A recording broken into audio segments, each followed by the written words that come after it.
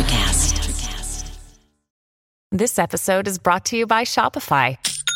Forget the frustration of picking commerce platforms when you switch your business to Shopify, the global commerce platform that supercharges your selling wherever you sell. With Shopify, you'll harness the same intuitive features, trusted apps, and powerful analytics used by the world's leading brands. Sign up today for your $1 per month trial period at shopify.com/tech, all lowercase. That's shopify.com/tech. Another day is here, and you're ready for it. What to wear? Check. Breakfast, lunch, and dinner? Check. Planning for what's next and how to save for it? That's where Bank of America can help. For your financial to-dos, Bank of America has experts ready to help get you closer to your goals. Get started at one of our local financial centers or 24/7 in our mobile banking app. Find a location near you at bankofamerica.com/talktous. What would you like the power to do? Mobile banking requires downloading the app and is only available for select devices. Message and data rates may apply. Bank of America N.A., member FDIC. Recorded at WeWork in Midtown Toronto, this is E2 Entrepreneurs Exposed, hosted by Adam Levinter. E2 is the podcast where great entrepreneurs tell their story. This is E2 Entrepreneurs Exposed, where we speak to all kinds of entrepreneurs and creators doing amazing things in business and beyond. This episode is brought to you in part by the Entrepreneurs Organization, the world's leading entrepreneurs group. EO is a global peer-to-peer network of more than 13,000 influential business owners in 58 countries around the world. EO is a catalyst that enables entrepreneurs to learn and grow from each other. And now the EO Toronto chapter is accepting a limited amount of qualified members. For more info, visit eotoronto.ca and click apply. Today, I'm in conversation with Nadeem Nathoo, co-founder of the Knowledge Society, a human accelerator focused on exponential technologies like artificial intelligence, virtual reality, quantum computing as tools to solve humanity's most important problems. His ultimate goal, and the goal of the organization, is to completely rethink the way young people learn and develop globally. And in this episode, we dive into a ton of interesting and relevant topics, including TKS's focus on the 13 to 17-year-old cohort and how this is really the first organization of its kind building quote-unquote learning 2.0, social media use and its effect on psychology, philosophies around thinking and doing, the definition of success, perceived risk versus actual risk, and more. We also discuss exponential tech, the prospect of wireless electricity, how to network effectively, why the bar for feeling uncomfortable is at an all-time low, and so much more. This was easily one of the most intriguing and wide-ranging conversations on the podcast to date. And so with that, please enjoy this amazing conversation with the Knowledge Society's Nadeem Nathoo.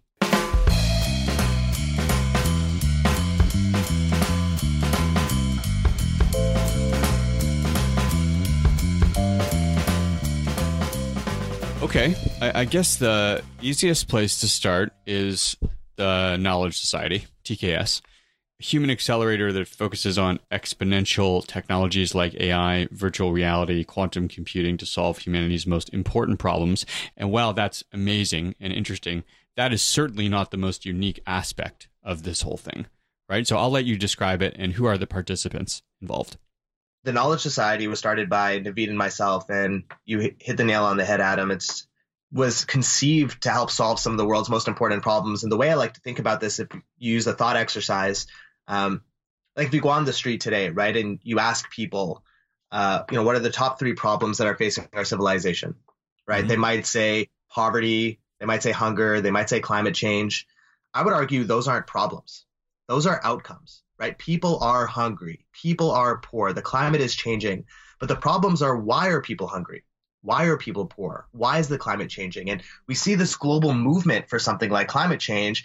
But, if you ask someone to go a little bit deeper, they might not be able to answer what are some of the top contributing factors toward climate change besides, fossil fuels. Where are those fossil fuels actually coming from? And so, if you imagine a civilization where we had this like king of the world, quote unquote, or queen of the world, right? And their metric, their KPI for success was maximizing quality of life. And every week they got a report of all these different things like disease, famine, mental health, like whatever. And on this report, like things are just getting worse and worse. And sometimes they're just getting a little bit better. And imagine the reaction of this person to be like, I'm just going to let one of my royal subjects figure it out, right? Mm-hmm. That would be crazy. Like if I was this person, I think most people in that position would be like, okay, let's put together a SWAT team, some really smart people to intentionally try solving some of these problems. We realized that this was a massive infrastructure problem and this needed to be changed because my brother and I were always focused on having large scale impact. And we believed that using technology was one of the best ways that we can do that at this point in time. And so we kind of left everything to start TKS. And we focus on 13 to 17 years old because they're hungry, they're curious, they're ambitious, right? They're still kind of building their mental models and they're able to unlearn. Whereas the older you get, it's just really difficult to unlearn a lot of the stuff that we've been taught traditionally. But we believe at TKS, the only way to achieve quote unquote unconventional success is to follow an unconventional path. Like you can't expect to do the same thing as everyone else and achieve a different result. And I'm not just talking about unconventional success professionally. I'm talking about relationships. I'm talking about health. Like if you want to be super fit, you can't just, go on walks every day with your dog, right? It's like you got to be intentional about what you're doing. And so that's kind of the ethos and the way that we structured TKS. When you guys were conceptualizing this, you and your brother, Naveed, and for clarification purposes, if listeners are unclear about that, he is your co-founder. Yeah, he's my co-founder brother. When you guys were scoping this out, what were the vehicles that 13 to 17-year-olds had access to before this existed, if there were any? So the first thing we think about is what we wish we had growing up, right? And thinking about just very anecdotally going back when we were 13, 14, 15, we grew up in Calgary, right? No historical appetite for innovation. Most of the people who I went to high school with stayed in Calgary. I go back, it's like same people doing the same things. And part of that is because we didn't really have much exposure. There wasn't really something that could meaningfully, I think, change the trajectory in a very intentional way, let alone that had to do with technology. Because if you think about back then, software engineering was like the next big thing, right? That was like the thing. If you got into software engineering at that time, you would probably be, starting a company or be an early employee at one of these top tech companies. Whereas today, we have more opportunity now than ever before. We have AI, blockchain, quantum computing, nanotech, gene editing, stem cells, like so many exponential technologies that have come out in the last 10 years, and the infrastructure of the internet. Because when I was growing up, we didn't even have, we had cat videos on YouTube. Khan Academy didn't exist, right? So even if we wanted to do more, it was a lot more difficult. Still possible, but it was a lot more difficult. Whereas today, these young people have knowledge and access and connectivity at their fingertips. But I don't think we're really teaching them how to be resourceful about it. And there's a lot of different ways that we could. But to answer your question bluntly, there's not really a lot. The EdTech vertical, which people probably pigeonhole this into, right? Is this, do you consider TKS part of this whole EdTech movement, which is burgeoning, or this is something that you view as completely unique, completely different? To me, it's just ed, right? There's not a lot of tech behind it. We're not a technology company. Of course, we use technologies and we have a digital platform and all that stuff, but really the thing that's hitting the outcomes is the in-person curriculum, the in-person content, the connectivity and the relationships that we're building here. And so for us, we didn't even think about categorizing what TKS was when we left Silicon Valley to start this. It was really about how can we completely rethink the way young people learn and develop globally. We didn't know if it was going to be a digital thing or a physical thing or a for-profit, not-for-profit, whatever. We just left everything to figure it out. And so when I think about EdTech, I think about Udacity, Udemy, Khan Academy, right? Different online tutoring things. But for me, one thing that was really difficult to crack, that I think whoever cracks it is going to be, the next billionaire, if not trillionaire, is how to really augment and simulate real life relationship building. That's not something that I think we've cracked yet. But I think once we do, then it opens up a whole new range of possibilities to be able to, offer TKS to everyone everywhere. But I think right now the in-person component is super, super important. Can you elaborate on that? What do you mean by real life relationship building? So for example, if me and you climb a mountain, we are going to have such an awesome experience. 3 years after that, if I never talk to you, I can come back to you and we'll probably, we can reminisce about climbing this mountain and bond over our struggle and hardship. It's completely different. Whereas say me and you were both climbing mountains separately and we were on FaceTime together, right? It's just not quite the same. We haven't been able to figure out how to augment that human connection digitally yet. And, there's people are trying to figure out fully immersive VR to tackle that. But I think figuring out how to tap into our other senses like smell, touch, and all that stuff is still really important. And I haven't really come across anything where I found a way to build really meaningful relationships with someone digitally as much as spending time with them in person. Mm-hmm. Interesting that you've targeted the 13 to 17-year-old cohort, the same cohort that is obviously super active on social media and on their smartphones, etc.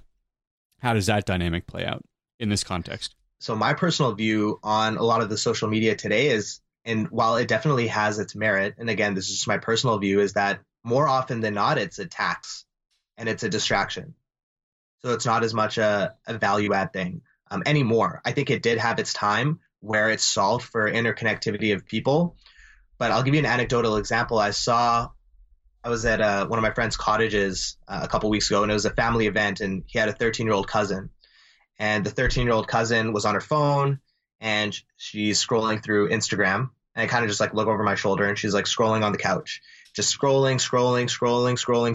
And I'm probably there for like 30 seconds, just watching scroll, double taps, swipes away, opens Snapchat, watches all the stories, closes Snapchat, opens Instagram again, scrolling. And I'm like, man, this is kind of weird. Like, it almost seems like she's on autopilot, right? Mm-hmm. And one of the things that we try and really, encompass in TKS is how to be thoughtful. One of the beliefs that I have about a lot of people in the world today is we don't spend enough time doing, and we don't spend enough time thinking.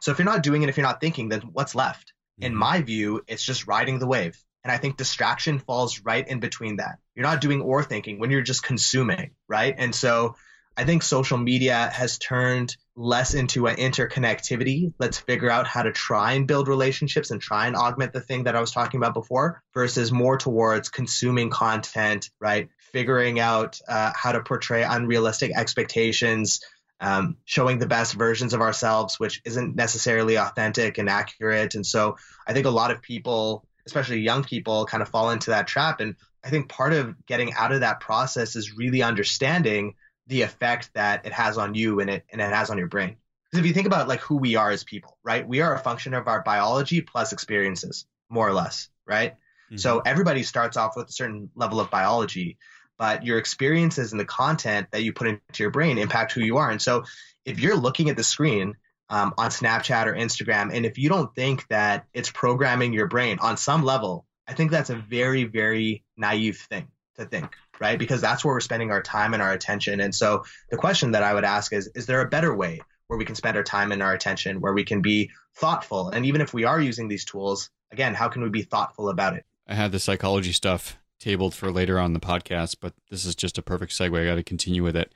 I'll read you this. There was a study published by the Journal of Abnormal Psychology, which had findings that the percentage of teens and young adults reporting mental distress, depression, and suicide has risen significantly. This is not going to be a surprise to you, by the way, I know, but has risen significantly over the past decade. Some estimates have that percentage at 50 to 60% over the past 10 years. In your view, but besides the social media stuff that we're talking about, what are the other contributing factors here, and how can we do a better job of curbing this? So I just want to preface this by saying I'm not an expert, and I'm not pretending to be an expert, right? I definitely have some thoughts on this, and a lot of it is anecdotal, just studying these young people. I always thought, if teachers were psychologists, man, we'd have such a good understanding of human capability and human thought process. There's so much data on young people and how they change. But I would say two things. One is there's an enormous amount of pressure by parents in the community. So forget about social media, just the pressure to achieve quote unquote success. And the interesting thing is most young people don't even know what is success. So you're like running on this track towards, the dark, and you hope that success is behind that. And, they're telling you and they, as in like parents and society and whatever, and norms, that we should be doing something. So you're kind of running blind. And then when you don't take a bigger leap, so if you get that 90, if you get that 95 and you don't get that 98, you kind of get reprimanded or punished. I think we got to take pressure off our young people, because if you think about ambitious, curious young people, they want to get the 100 or whatever the 100 equivalent is of life. They want to do well. So when they don't, it's not a result of a lack of effort or them not wanting to do it, there's tons of things that happen in life, right? Maybe they had a really bad day. Maybe one of their friends said something to them. Like there's a bunch of reasons behind that, but we don't really think about that. So parental pressure, expectations, number one. What was the second? So the second is actually expectations, but in a different lens. So what is our bar for feeling uncomfortable? Mm-hmm. I think in today's world, our bar for feeling uncomfortable is a lot lower. Mm-hmm. Like a lot of people can be triggered by, there's almost like this outrage culture. And so I might feel that if I don't get everything that I want, I might feel a deep sense of neglect.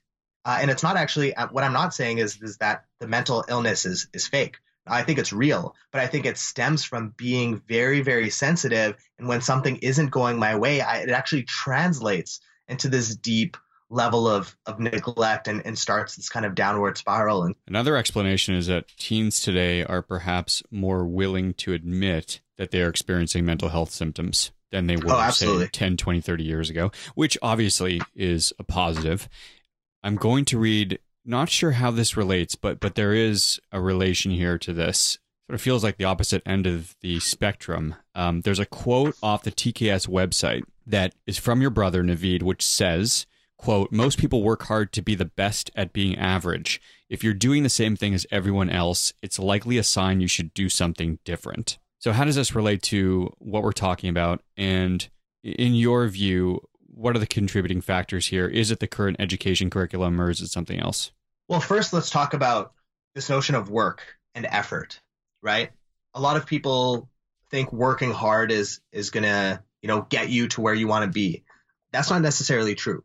Like, some of the most hardest working people in the world are like taxi drivers or custodians, but they pretty much just do that to make ends meet every single day, right?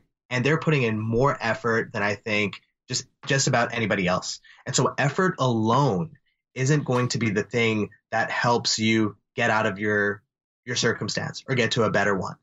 In my view, it's effort plus intention plus the thing that you're actually spending your time working on. You can spend your time starting a company, blood, sweat, and tears, and you've now generated equity or a level of wealth. Whereas you can spend all your time, just working, but you're not generating as much wealth unless you invest or you have a piece of ownership. And so that's one piece. So it's effort, but on something that can actually help get you out of that situation where you can actually experience a level of growth, right? And not just effort on the same thing every single day. And the second component of Naveed's quote was about being different. And this goes back to the quote that I said at the beginning of the podcast, which is the only way to achieve unconventional success is to follow an unconventional path. Like you can't expect to do the same thing as everyone else and achieve a different result. If you're happy, by the way, don't change anything. If you're happy, like keep doing what you're doing. And if you feel satisfied and all that stuff, then great. But I think the precondition here is that if you're not happy and if you do want to change, well, then if you want to change, you should probably do something different. One of my friends works at a bank, doesn't really enjoy his life, getting significantly underpaid in his opinion, doing a lot of work, not really fulfilled. And so I asked him, I was like, what is your dream job? He was like, I would love to work for the MLSE, right? Major League Sports and Entertainment. They own the Raptors and Maple Leafs and all that stuff. Mm-hmm. And I go online and they're hiring. And I go on LinkedIn and a couple of our friends are working there. I was like, dude, why don't you this is your dream job, like your realistic dream job. Why don't you do that?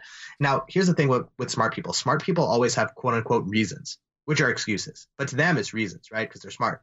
So it's like, I'm about to get promoted soon, or, I just got to get in my hours, this and that, like whatever he was going to say. I was like, dude, do you have enough money to survive for 6 months? He's like, yeah. So I was like, say you quit and you spent 6 months relentlessly trying to pursue this job, relentlessly, and you fail and you run out of money, which by the way, I think he would definitely get it. But say he didn't and say he ran out of money, then what would you do? And he was like, I'd probably just get a job back here. So I'm like, you're literally living your worst case scenario on purpose. How crazy is that? And I would argue most people are living their worst case scenario on purpose. Whereas what I think you should do is create the best worst case scenario for yourself. And then don't do that. Do the crazy thing. Like, for example, if I stop TKS right now, I could be living on a beach somewhere. I could start another company. Like I could join as this isn't even my worst case scenario because I wouldn't even consider it, but join as like a PM at like Facebook or Google or blah, blah, blah. But I think the only way to do that is if you do the different thing, try and create your best worst case scenario, versus if you're doing the same thing as everybody else, you're just going to have the same worst case scenario. Alluding to what you said earlier, the bar for feeling uncomfortable is so low now that I think that explains a lot in terms of the example you just highlighted about your friend at the bank. But also, you asked the question I think most people don't ask to themselves, which is, what is the absolute worst case scenario? I would venture a guess that most people don't have clarity on that piece, or simply don't ask the question. Yeah, I agree. And this goes back to being very thoughtful about things. And by the way, even when I do ask the question, just like I did in this scenario, and I went through the whole thing about living your worst case scenario on purpose, what do you think happened after that? Still didn't leave. Yep. Right? It makes logical. And so even if you get to that point, there's still something there about perceived risk. Like there is some sort of risk there that you feel like you're losing something. You don't exactly know what it is, but you feel like you're losing something. And there was an interesting quote by someone named, so his name's Vinod Khosla. He was the founder of Sun Microsystems. He's now runs Khosla Ventures, multi-billion-dollar investment fund. He said this quote about a year ago that really resonated with me. And it was, the consequence of mitigating risk makes the prospect of success inconsequential. Mm-hmm. So I'll say that again. The consequence of mitigating risk makes the prospect of success inconsequential. So say you had your median bar and you have risk below and reward on top. Mm-hmm. Most people are trying to mitigate. So you get closer and closer to the bar on the bottom side, but then your prospect of success on the top side is so low because risk is proportional to reward. But here's the thing that I think people don't realize. And if you're listening to this, and I think it's something just very easy to capitalize on, is perceived risk is actually far greater than actual risk. Okay. Agreed. But reward is directly proportional to perceived risk. So this is life's biggest arbitrage opportunity, essentially. If you're a smart person, and more often than not, you take a risk, and we won't go down the rabbit hole of the framework for taking good calculated risks, whatever. If you're smart, you'll figure that out. But more often than not, if you take a risk, it will work out in your favor because you're just taking advantage of this arbitrage opportunity between perceived risk and actual risk. And I think just most people don't do that because, again, going back to the point that we talked about, is their level for discomfort is, to be uncomfortable is so low. And so that's what helps, push the perceived risk of any particular action higher than it should be. There are other factors that come to mind too. Culture, upbringing, validation, acceptance from your peers or your family, et cetera, et cetera, et cetera. They're all inflating that perceived risk bar, correct? Yep. Okay. I know we went a little off the rails there, but super interesting. I want to come back to the Knowledge Society. What can you share on the whole application process? Okay. So yes, there is an application and an interview process. But what I would like to say is that we view ourselves as a human development program. Most organizations in the world, I would argue, are filtering institutions. So like YC is a filtering institution. Harvard is a filtering institution. Even companies hiring talent, fresh talent, are filtering institutions. And I don't think that's a bad thing. But I think that there's a huge opportunity. Like school is supposed to be a human development institution. I don't think it's working too well or definitely suboptimal. I think life right now is the biggest human development institution, but it's super unstructured and serendipitous. And so the reason why I say this is we do have, an application process, but we try and keep it as minimal as possible such that we're not just filtering, but we're bringing in people who have the potential and then using this organization as a development program and not just a filtering one. So the three things that we look for are, so we don't look at grades, we don't look at age, we don't look at socioeconomic background or any of that stuff. All we care about is are you curious? So we don't want someone ever since who was 9 years old who has wanted to be a doctor and that's all they ever wanted to be. Mm-hmm. Right? We want people who love learning, understand they don't know what they don't know, and want to get a better understanding of the world. The second thing we look for is ambition. So thinking bigger versus smaller. Simple as that. Like you don't have to be thinking about solving billion-dollar problems, but like, are you thinking you're out of your community or your country or whatever? And then the third is just not being lazy or strong work ethic. And if you only have two of the three, you're probably a good fit. You don't even need to have all three, because I think we could train the others. So for example, say you had a strong work ethic and you were very curious, but no one just taught you could think big, or you were never in that environment. I think we can train that, and we've demonstrated training that. Or say you're very curious and ambitious, and you're the type of person at the back of the class who's just daydreaming all the time, but you're not really putting in the work because no one told you why it's important. Well, I think we can train that, and we've demonstrated training that. And so, really just those three criteria. And then in the interview process, we spend 15, 20 minutes with the students, making sure that they're doing this for the right reasons, because at the end of the day, we want to figure out if they're the right fit for TKS, but also if TKS is the right fit for them. Like if your goal is to be an Olympic level swimmer, don't go to basketball camp, right? And so we just want to make sure that it's aligned. And so after that, they just join the program, spend the next 10 months with us, and you see massive acceleration in their development. And in terms of the fees, right now it's around $600 a month. But if students can afford it and they are the right fit, they'll virtually 100% be accepted into the program, which is great. How many students were accepted last year? Around 150. We have a capacity of up to 160, but again, we're not trying to fill quotas or anything like that. If we have, students who are the right fit, then we make sure that they can participate. And this year we've gotten a lot more applications, which is fantastic because it seems like a lot of people are talking about it and we've been getting a lot of attention.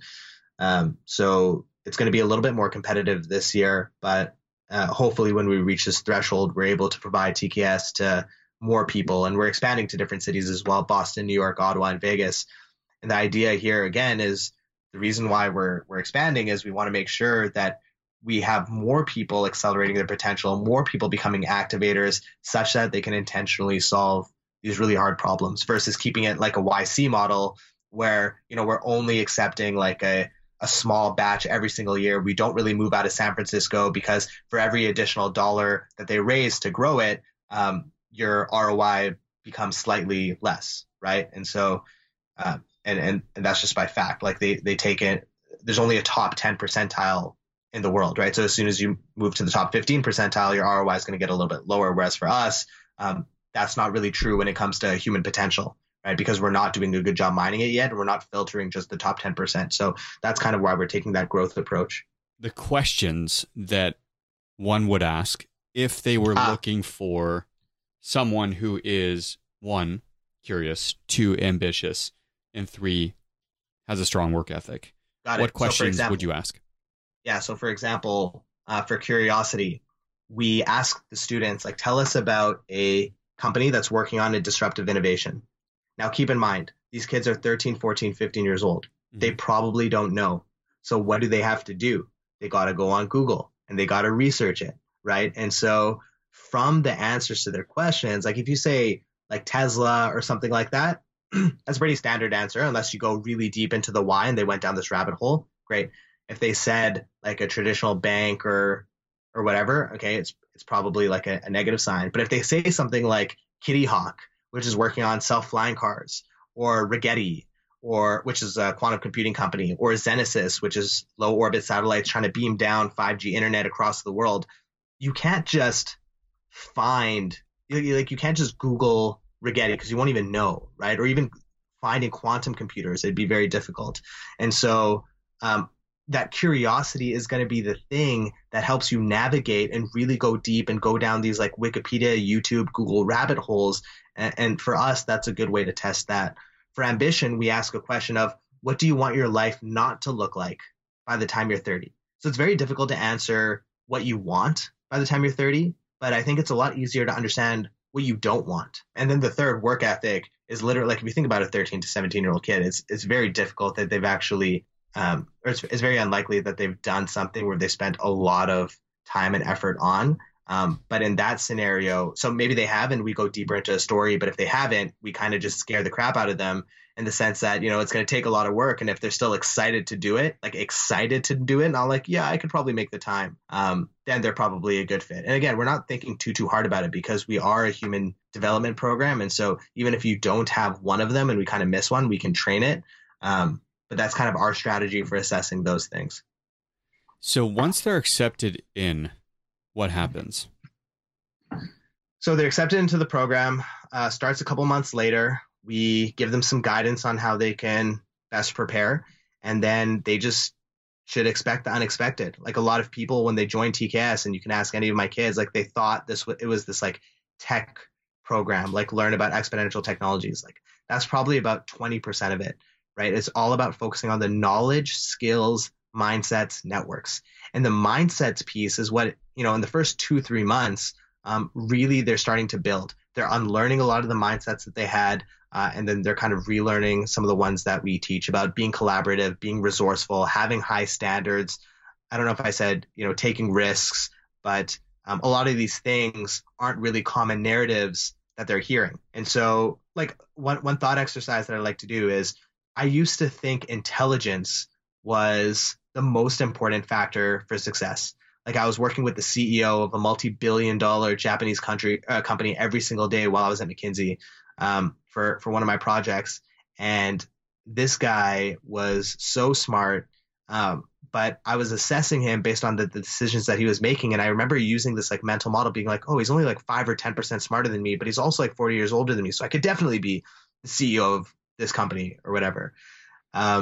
But that is completely the wrong way to think about it, because I soon realized after that intelligence probably isn't in the top 4 or 5 things or determining factors of success. I think you need a certain bar as table stakes. But for example, say you had a 10 out of 10 intelligence, but 0 out of 10 self-awareness or 0 out of 10 risk profile, you're probably not going to be successful.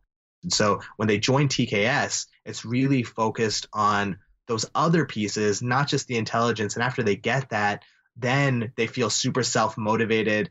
They feel a community support. They understand why what they're doing is important to really fly after these 3 months.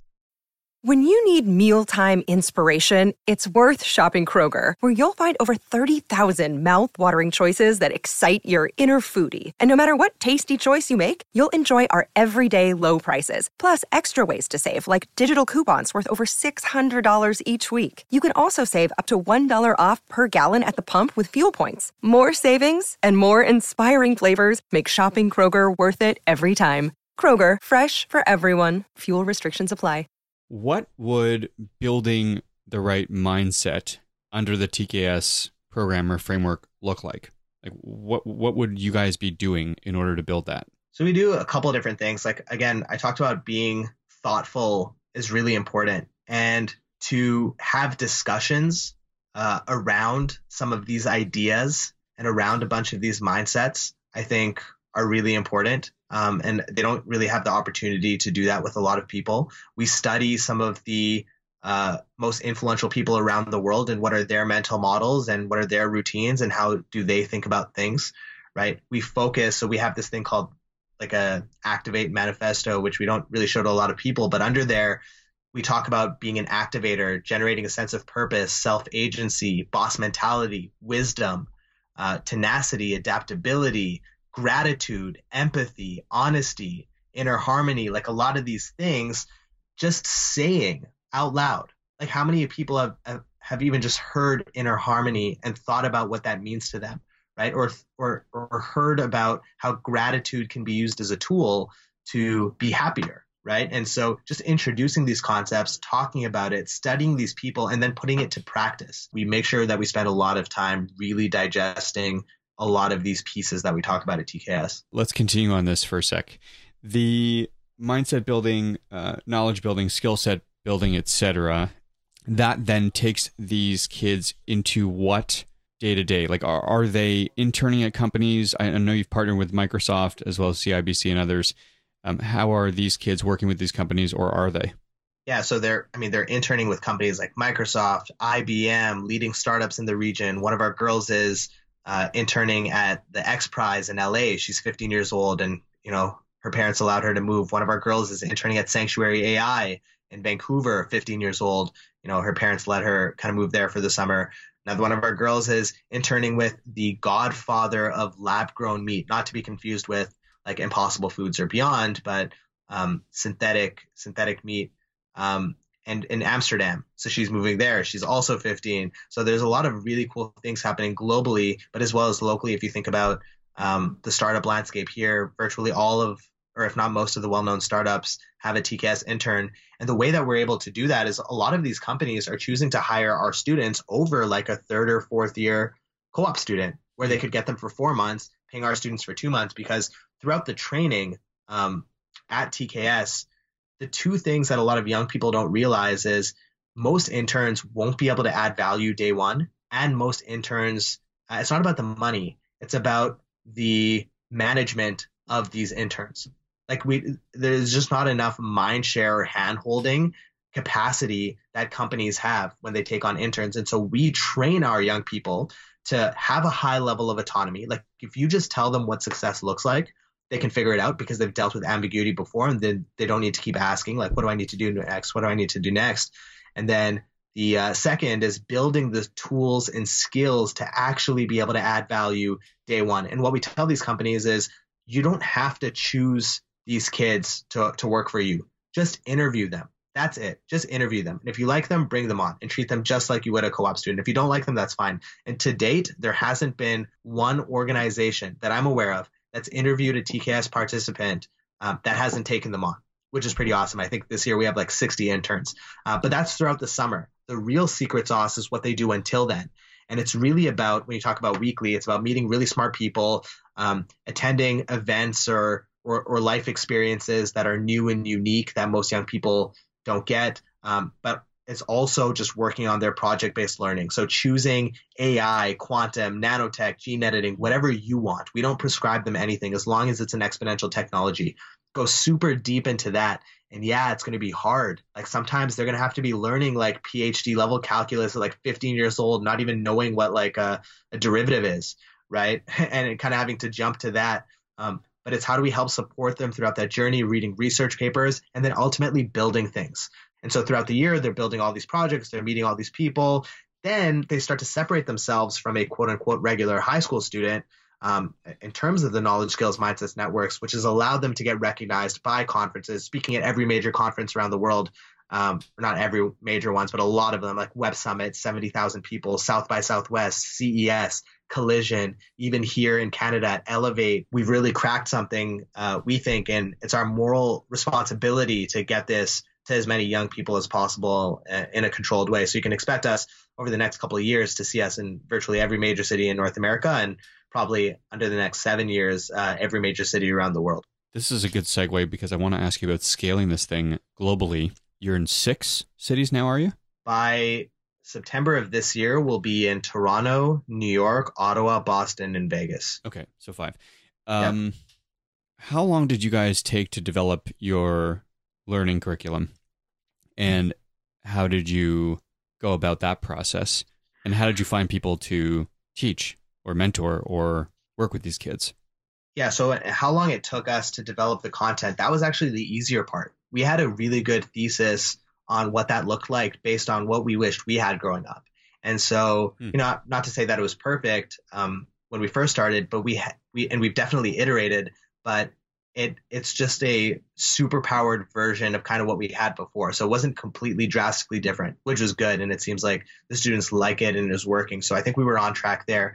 I think the most difficult part is your second point, finding the people to actually deliver the program. Because right now, I would say that the outcomes are around 60 to 70% because of the program, which means that the city director who's actually running it is influencing 30 to 40% of the outcomes. A lot of the people who are insanely smart and who have accelerated their potential and have potential to start billion-dollar companies or to be CEOs or whatever are choosing TKS as a career opportunity as a city director because they're going to learn a ton, right? They're going to feel like a superpowered human being. It's the best excuse to learn, like you're getting paid to learn about all these exponential technologies and what's on the bleeding edge, building relationships with some of the most influential people all around the world. You're talking about education and exponential technologies and young people. That's like the perfect storm for, being able to get a conversation or have a conversation with any influential person in the world. And then the third, you're changing the trajectory of these young people's lives and having impact day one. And so for me, for the people who it's the right fit for, it's a no-brainer. Our challenge is finding these people and getting eyeballs on it. So that was our number one challenge when scaling. But it's all an iterative process. How are you finding city directors outside of your own network? So we're going through other networks. So like YC, Kairos Society, all that stuff, might use recruiters and stuff to tap into their networks, but it really is a network game. And then other than that, it's creating and expanding my network. So for example, I was in Ottawa last week and I feel like now I'm exposed to pretty much a lot of these influential people are former founders or whatever in the Ottawa ecosystem, which is awesome. And that's just like a hustling thing.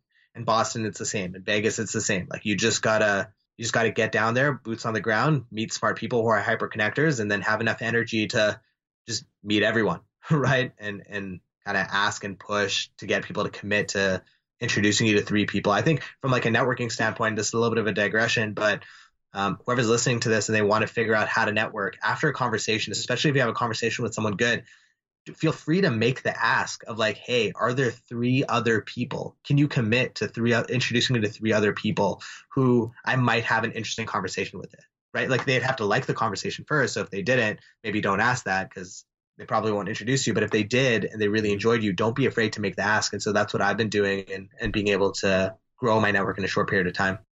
Let's stay on the scaling thing for a sec. So in terms of KPIs for a unique business like this, I mean, do you guys care? So this is structured, correct me if I'm wrong, still as a for-profit business, or is it not? Is it a not-for-profit? How did you structure it? And do you care whether or not you guys make money? Yeah, personally, the only reason I care about making money is so we can attract top talent to pay them what they need so they don't have to think about money, so they can work on building this thing into a world-class institution.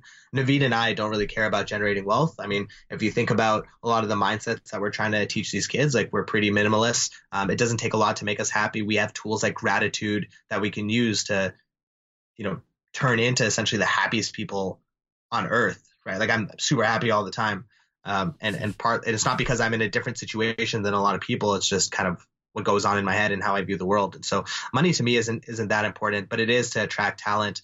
When we initially started this, it was just a for-profit entity because we did raise some money to build a world-class education institution, like a physical space. And because if you think about the Googles of the world, or like Google completely reinvented the workforce or the workplace with the Googleplex. And now you see all these other companies like being cool and quirky and whatever. But before that, it was all like cubicles and stuff. But I don't think anyone's really reinvented what Learning 2.0 looks like. And so that was kind of the intention behind that, how we structured that. But the project didn't end up going through, and the people who gave us the money still really wanted to be involved. And so we decided to keep that arm, but then also create a not-for-profit arm where we can make sure that anybody who wants to join the program has accessibility to the program. So a lot of our financial aid comes from the not-for-profit arm. And especially as we scale, we're going to need to connect with more partners and organizations and individuals who want to contribute. But it's kind of like this 2-pronged model right now. And then the other thing is we realize that a lot of our students are exceeding our expectations now in terms of starting not cute companies, like meaningful companies. Like one of our students built a device, a portable device that's small. I can't tell you exactly what it is yet. But it can non-invasively measure blood glucose and cholesterol levels without penetrating the skin. Mm-hmm. It's like real-time monitoring of heart disease and diabetes. He's the first person in the world to achieve a non-invasive qualitative signal using this technology, according to our knowledge. This kid's like 18, 19 years old, just turned 19. He's starting to raise money. We've known this kid for 3 years. And so now we can, it doesn't matter what age you are, we can now make a better and more informed decision of whether this is a good investment or not. And so we've decided to kind of build this venture fund. And this is all in a roundabout way of saying to get LPs for this venture fund, it has to be some sort of for-profit model. So at the end of the day, I want to make this very clear. Like, yes, we are a social enterprise. We're not obviously doing this for the money. There are way better ways to make money in the world. It's really all about impact, and it's really all about how we can support these young people to continue accelerating the trajectory of where they're at and making sure that it's also super, super accessible through the not-for-profit arm. Speaking of making money, you'd mentioned a few weeks back when we spoke that you and your brother have had early access and exposure to groundbreaking tech that most young people just don't have. For example, blockchain. Can you elaborate on this and what is that exposure, early access? What does that mean as a precursor to creating wealth? So I actually don't really like how I made money through blockchain and crypto because I got exposed to that pretty early on, around 2013, 2014. Which is still like very late to the party, but in terms of viewing it as like an investment mechanism, it's not like, we had this big bull run that happened in the last, 2 years. But it was really about how we could use this as a tool to solve important problems. Like I could understand the utility of Bitcoin of kind of being this digital gold, but for me, the really interesting part was Ethereum and smart contracts when that came out. And so ended up trying to figure out how we could use this tool for affordable housing and fractional ownership of assets. Now, the intent behind buying a bunch of this Ethereum wasn't to just sit and wait and let it appreciate. It was like, how can you actually use this thing to make stuff happen? If you get access to anything early on that it seems like it has legs and there are smart people talking about it, that's probably a good time to start thinking about it as a way to quote unquote invest in, whether it's time and money or whatever, versus something that the masses are already talking about. If the masses are already talking about it, it's probably too late, which is kind of where we're at with crypto right now. But I think still there is a lot of room, and that's almost like a whole other podcast. AI is another example. My brother started an enterprise security company, so not super sexy to a lot of people, ended up getting acquired by Box, and he was leading the AI and machine learning team down there. 4 years ago, yeah, down in the Valley, people were talking about AI. People were talking about AI for the last 10 years down in the Valley. Here, like literally in the last 3 years, right? People have been talking about artificial intelligence. And so for him, like he didn't even know. The interesting thing is when he was building the company, he didn't even know that it was artificial intelligence, right? Like he was just trying to solve a problem. And what's the best way to do that? And so, and I think you'll see the same theme with a lot of other people. It's not like anyone bought Bitcoin. I think, like, I don't know anyone who did in 2009 or 2010 who was like, oh yeah, I'm going to make like millions off this thing. It was more of like, how do I hedge against financial institutions and the global debt crisis? It wasn't like, I'm going to make $100 million off this thing. Mm-hmm. And so it was really for a purpose. And so what I would encourage people to do is, like, first of all, we're in this era right now where most of the technologies that I talked about, quantum computing, stem cells, gene editing, all that stuff is still early. And if there's anything after following your curiosity that you look into it and you're like, I think this has legs. I think it has purpose. I think that's really important. It has purpose, but not a lot of people are looking into it. If you're excited about it, invest time, invest money, just figure out a way to do that. And I think more often than not, it'll lead to a wealth generating opportunity. Mm-hmm. That's good advice. What are some of the major tech trends that you're seeing now that you think could mature, besides the ones you've just listed, that could mature into major industries in, say, 5 to 10 years from now that most of us aren't talking about? So we have all the ones that I listed, right? And some are at different inflection points than others. So, like, for example, AI, I think in 3 years, there's not really going to be, maybe not 3 years, maybe 5 years, there's not going to be such a thing as AI startups. They're just going to be startups. Like, everything is going to use AI, just like how we don't have internet companies anymore, right? We just have companies. So I think that's interesting, is like how you're framing some stuff. Whereas, for example, like gene ed, like IoT is another example. Like IoT isn't a complicated thing, right? It's how can you connect things to other things, right? Whether it's Bluetooth or internet or whatever. But what we're not talking about is how to capitalize on, now that we have really small sensors, we have better ways to connect things. The IoT market is going to dramatically increase, probably by like 20x in the next 5 years. 20x. Think about everybody who's going to have like a Google Home or smartwatch or sensors in their shoes or whatever. So this is something that we all know about. It's not a crazy concept, but I don't know a lot of people who are trying to take advantage of this new ecosystem that's going to be created, all the data that's going to be created. What's funny is that, like, 6 years ago, I don't know if you remember, there was like this whole big data thing, or cloud computing. Mm-hmm. Man, how quickly was that squashed, right? Like, there was like a big data trend, and then people stopped talking about it, and they kind of, got distracted by something else. These are these current technologies, right? That this new wave of technologies outside of software engineering. What's more interesting for me is, how can we predict what's going to be the next wave of these technologies? So we were recently filming an Amazon Prime show in Montreal, where they brought a bunch of CEOs to try and solve really hard problems in the world. And they brought in teams from, all over. And we were like the wildcard team, the TKS team, to compete with these CEOs. And our problem was, how can we deliver wireless electricity to everyone anywhere? And so, first of all, wireless electricity, I think, is going to be a massive field, if we crack it. And partly because, if you think about, there's almost 2 billion people in the world who don't have access to continuous electricity.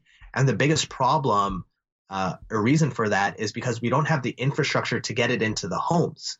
So we have the infrastructure, we can build the towers and whatever. And we, even if you wanted to have like a solar roof and a Tesla power wall and you think that's going to solve the problem, it's not, because if you look at a picture of a slum, how the hell are you going to get power lines into there? Mm-hmm. Right. So we really got to crack this wireless electricity problem. Anyway, so that was our problem and we had to solve it in 3 days, casual. Right. But there was this one thing Nikola Tesla invented or was working on back in the day called the Wardenclyffe Tower. And a lot of people listening to this might know it, but it was pretty much a way to transmit wireless electricity through the Earth's surface using longitudinal waves. So sorry if I'm getting like too technical, but anyway, we've recently discovered that there is something, this is like a year and a half ago we've discovered it, called a Zenik wave that might allow us to transmit energy and electricity through the surface of the Earth. And I had not heard of this before. I have a lot of smart friends, like super nerdy friends who are on like the cutting edge of this stuff. And I'm like, man, it turned into like this is impossible to by the end of the 3 days being like, right? So that's one thing. I think nuclear fusion, if we crack that, is going to be huge. And a lot of people think that it's a pipe dream and think that it's just science fiction, but we're actually 5 years ahead of where we predicted we would be with fusion. There are a lot of really interesting organizations working to achieve this technology and doing it in different ways. I think so. Those couple, I think, are going to be massively interesting to keep our eye out for. Do you have kids? I don't. No. Okay. Well, I have 160 of them, so at TKF. I want to frame this question the right way, considering you're not a parent yet. Do you hope to be a parent one day? So that's interesting. Growing up, I always thought I did. I always thought I wanted to have kids and like build them into superpowered humans. To me now, like I think about why I would want to have kids because I already have this like really good sense of purpose. Like I feel it. For some reason, I don't feel like this evolutionary desire to procreate as much, but I think it would be really predicated on if I met the right person. So I'd definitely be open to it. But it's not as much of a desire as I had before. But anyway. If you had, hypothetically speaking, kids of your own in elementary school today, and they were in the public system, and obviously far too young for TKS, how would you go about supplementing their education, given the challenges that we face today? I can't see myself just blindly putting them into a system, like even if it was the quote unquote best school. Nah, I wouldn't do that. And you see this happening with a bunch of smart people around the world. Are you saying homeschool full time? No, like I'd build another school. Mm-hmm. I'd go through the process. I'd hire people. I'd be very selective of who the teachers are. I'd be very selective of the type of people who I'm surrounding my kid with, and the parents and the environments that they're in and the mindsets that they're sharing. Because I mentioned earlier on in the podcast, a lot of the pressure isn't coming from necessarily the parents.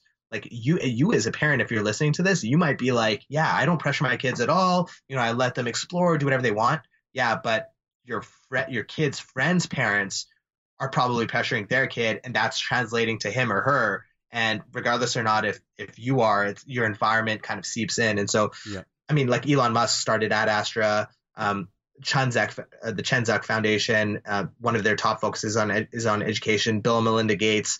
Their whole two focuses are education and health. If anything falls outside of that, they're probably not interested. The co-founders of WeWork built a school for their kids. And so, like, if you think about why they're doing that, like, why didn't they just find the best education institution and put their kids in there that they felt like they had to make another one? Is because, in my view, the current system isn't being close to optimal. Like it might be, so I don't like using the word broken because it's still useful for example, like a broken glass can still hold water. It's not ideal to drink out of the broken glass, right? So even if like the current system is like 5, 10, 20% optimal, how can we make it 67, 80%? Because you got to really believe in the idea of compounding. Like if you're like, oh, for the first couple of years, it doesn't matter. And then later on, which is like completely incorrect. There's so much research that shows that the earliest years are the most important years. Giving them the 60, 70, 80%, or to the best extent you can, optimal environment and learning experience in people such that it'll compound throughout their life. So short answer is I'd probably just build my own school environment. Yeah. And I mean, you alluded to the importance of your city directors right? And moving the needle from, say, that 60 to 70% to 100%, and them having that impact, for better or for worse. I sort of feel like that same analogy can be drawn with teachers and students. This is the interesting thing, because a lot of teachers actually have really good intention, right? And some teachers really care. And I think caring is important, because I think a lot of teachers don't. But even if you did have the best teachers, even if you did have a 10 out of 10, the system itself is not necessarily building for success. Like, so if you had to teach a certain... That's the second part of the equation. Exactly. Right. And so how can you be super intentional and thoughtful about both of these things? And I don't believe that there's an institution today that I know of, and specifically in Toronto, because I spent a lot of time looking at these institutions, that have a 10 out of 10 across the board everywhere. Like, and I don't think any of them would also say that they do. Like, they're definitely trying their best given the confines and how they're being measured and how they get funded, both for public and private school, right? They get there's different criteria that are being used to evaluate them, which aren't necessarily aligned to the right incentives, in my opinion, but it's what they got, and they got to play the cards that they're dealt. And so I think if we just thought about it from a first principles approach, like if aliens came down to the earth and they saw all of the resources that we had, if we saw the problems in the world, like you got to think about why we have education in the first place. We want to develop people to eventually add value to the world and feel happy doing it. That's it, right? Like, how can we train people to feel good and then do something that contributes? Because if you don't, then why do you have a formal education institute? Like, let everyone that's the reason why we have it. So the aliens would come down, they'd be like, hey, here's all these problems. Here are the things that we need to build. Let's focus on this stuff, right? And I think if we took that model and we compared it to what we have today, it would be a stark difference, or at least in my opinion. So when you were working at McKinsey, did you feel like you were adding value, and were you happy doing it? Some projects I felt like I was adding value. Some projects I didn't feel like I was adding value. Obviously, the ones that I was happy and I felt good were the ones where I was adding value, because my brother and I both had a natural and deep disposition towards impacting billions or helping others or whatever. So, but yeah, a lot of them are just, it really depends. Like, some of the projects are actually smoke and mirrors, in my opinion. Some of them are really valuable. And just like any organization, like companies like McKinsey or BCG, it really depends on the team. Like, it's the team that you're working on, the client that has engaged you, the client's willingness to want to actually impact change, or are they just hiring? Like, in a lot of instances, clients just hire consulting firms to tell them what they already know so that they can go to the executive or the board and be like, hey, they validated us, right? And so if that's what they're hiring you for, it's like, okay, so that in that sense, I think the client should take responsibility. But then there's other senses where it's like, okay, we're just doing a playbook because there's a lot of pattern recognition. And, let's just, like, you're kind of like a cog in the machine. But then there are other ones that are like, oh, this company is going bankrupt, and if we don't do something about it, it's like, I was working on a project on lithography machines in Japan, working with a company that was losing $350 million a year. And if we didn't fix it, they essentially would have went bankrupt, and then Moore's law would have effectively stopped, because there was only 2 companies in the world that were really dominating the space. Mm-hmm. And so for me, like, that was really exciting and interesting, because I like to think about it, and we figured it out. So I like to think about how, like, I almost kind of helped contribute in a meaningful way to that problem. But I don't know. Short answer is it depends. Do you feel like you had the same level of self-awareness during your time at McKinsey than you do now? Not at all. I've always been, as I mentioned, like, things compound, right? So I'd always been really thoughtful, but when I was working, like, I was just working a lot, so I didn't have much time to think. Like, I was just in do mode.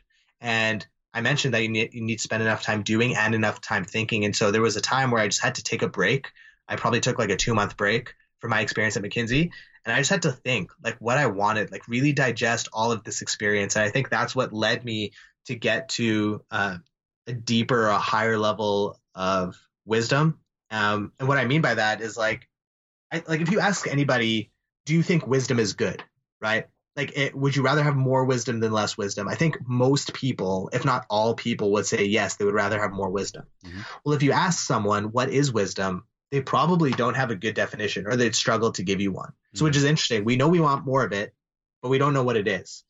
To me, wisdom is defined, this is just my definition, it's not from anywhere, the thoughtful implication of knowledge or / experiences. So knowledge and experiences, it classifies data, that's one. The thoughtful implication of knowledge / experiences. So the thoughtfulness is like, how can you deeply reflect? The implication is the what does this mean, right? So taking it the next step, what was the so what?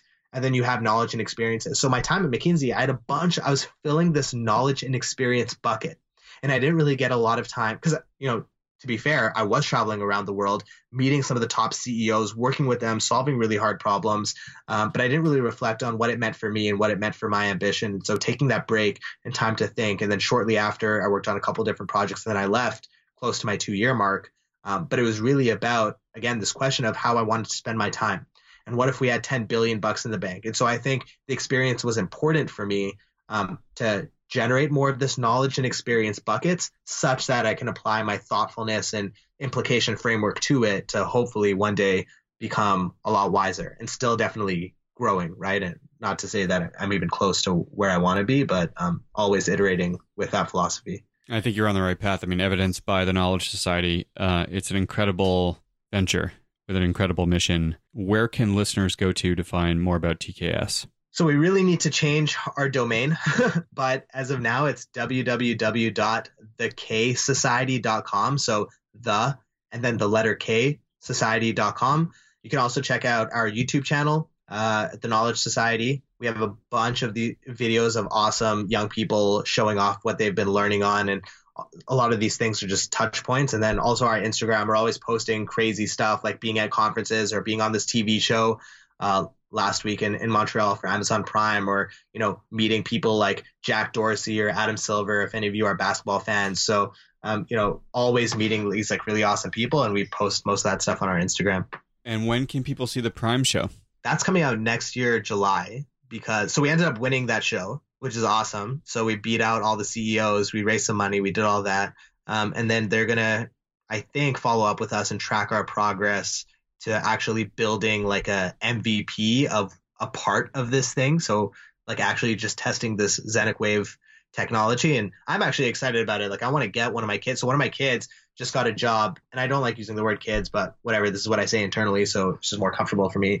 Just got a job at Rigetti, which is one of the world's leading quantum computing companies, at 18. This kid has an insane intellectual horsepower to get a job. And he also pretty much like pioneered QML, like quantum machine learning. Anyway, we're working on this together at the Amazon Prime show.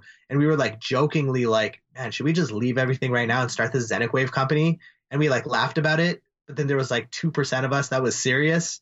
And we're like, maybe we should do this, because it actually, I think, has a lot of potential based on our research. And so, I'm interested to see if we could actually test at least some of this stuff throughout the year. We can see that next July. Amazing. Awesome, man. Well, thanks for doing this. Appreciate the time. There's so much great stuff here, Nadeem. So thank you so much. Sorry, Naveed couldn't join us on the podcast, but he will appreciate everything you've shared, and so will listeners. So thanks, man. Absolutely. Thank you. E2 is brought to listeners in part by Scriberbase. Visit scriberbase.com for more info. Indochino, made to measure suits and shirts at a great price. More at Indochino.com. And WeWork, where businesses thrive. More at WeWork.com. If you like E2, you can subscribe to the podcast wherever you consume your audio. Leave us a review. Even become an exclusive supporter of the show. Visit glow.fm/E2 to do so. Until next time, make today count with whatever it is you're working on.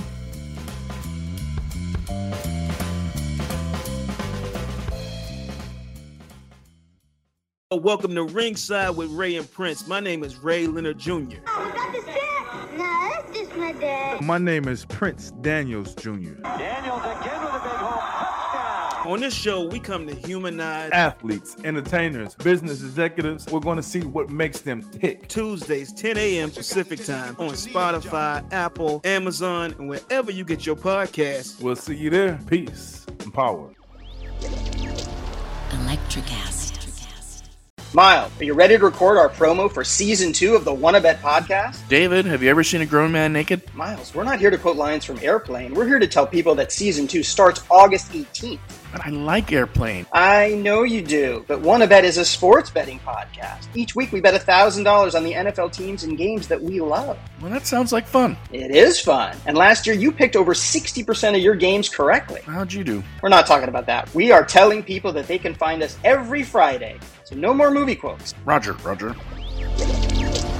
Electricast.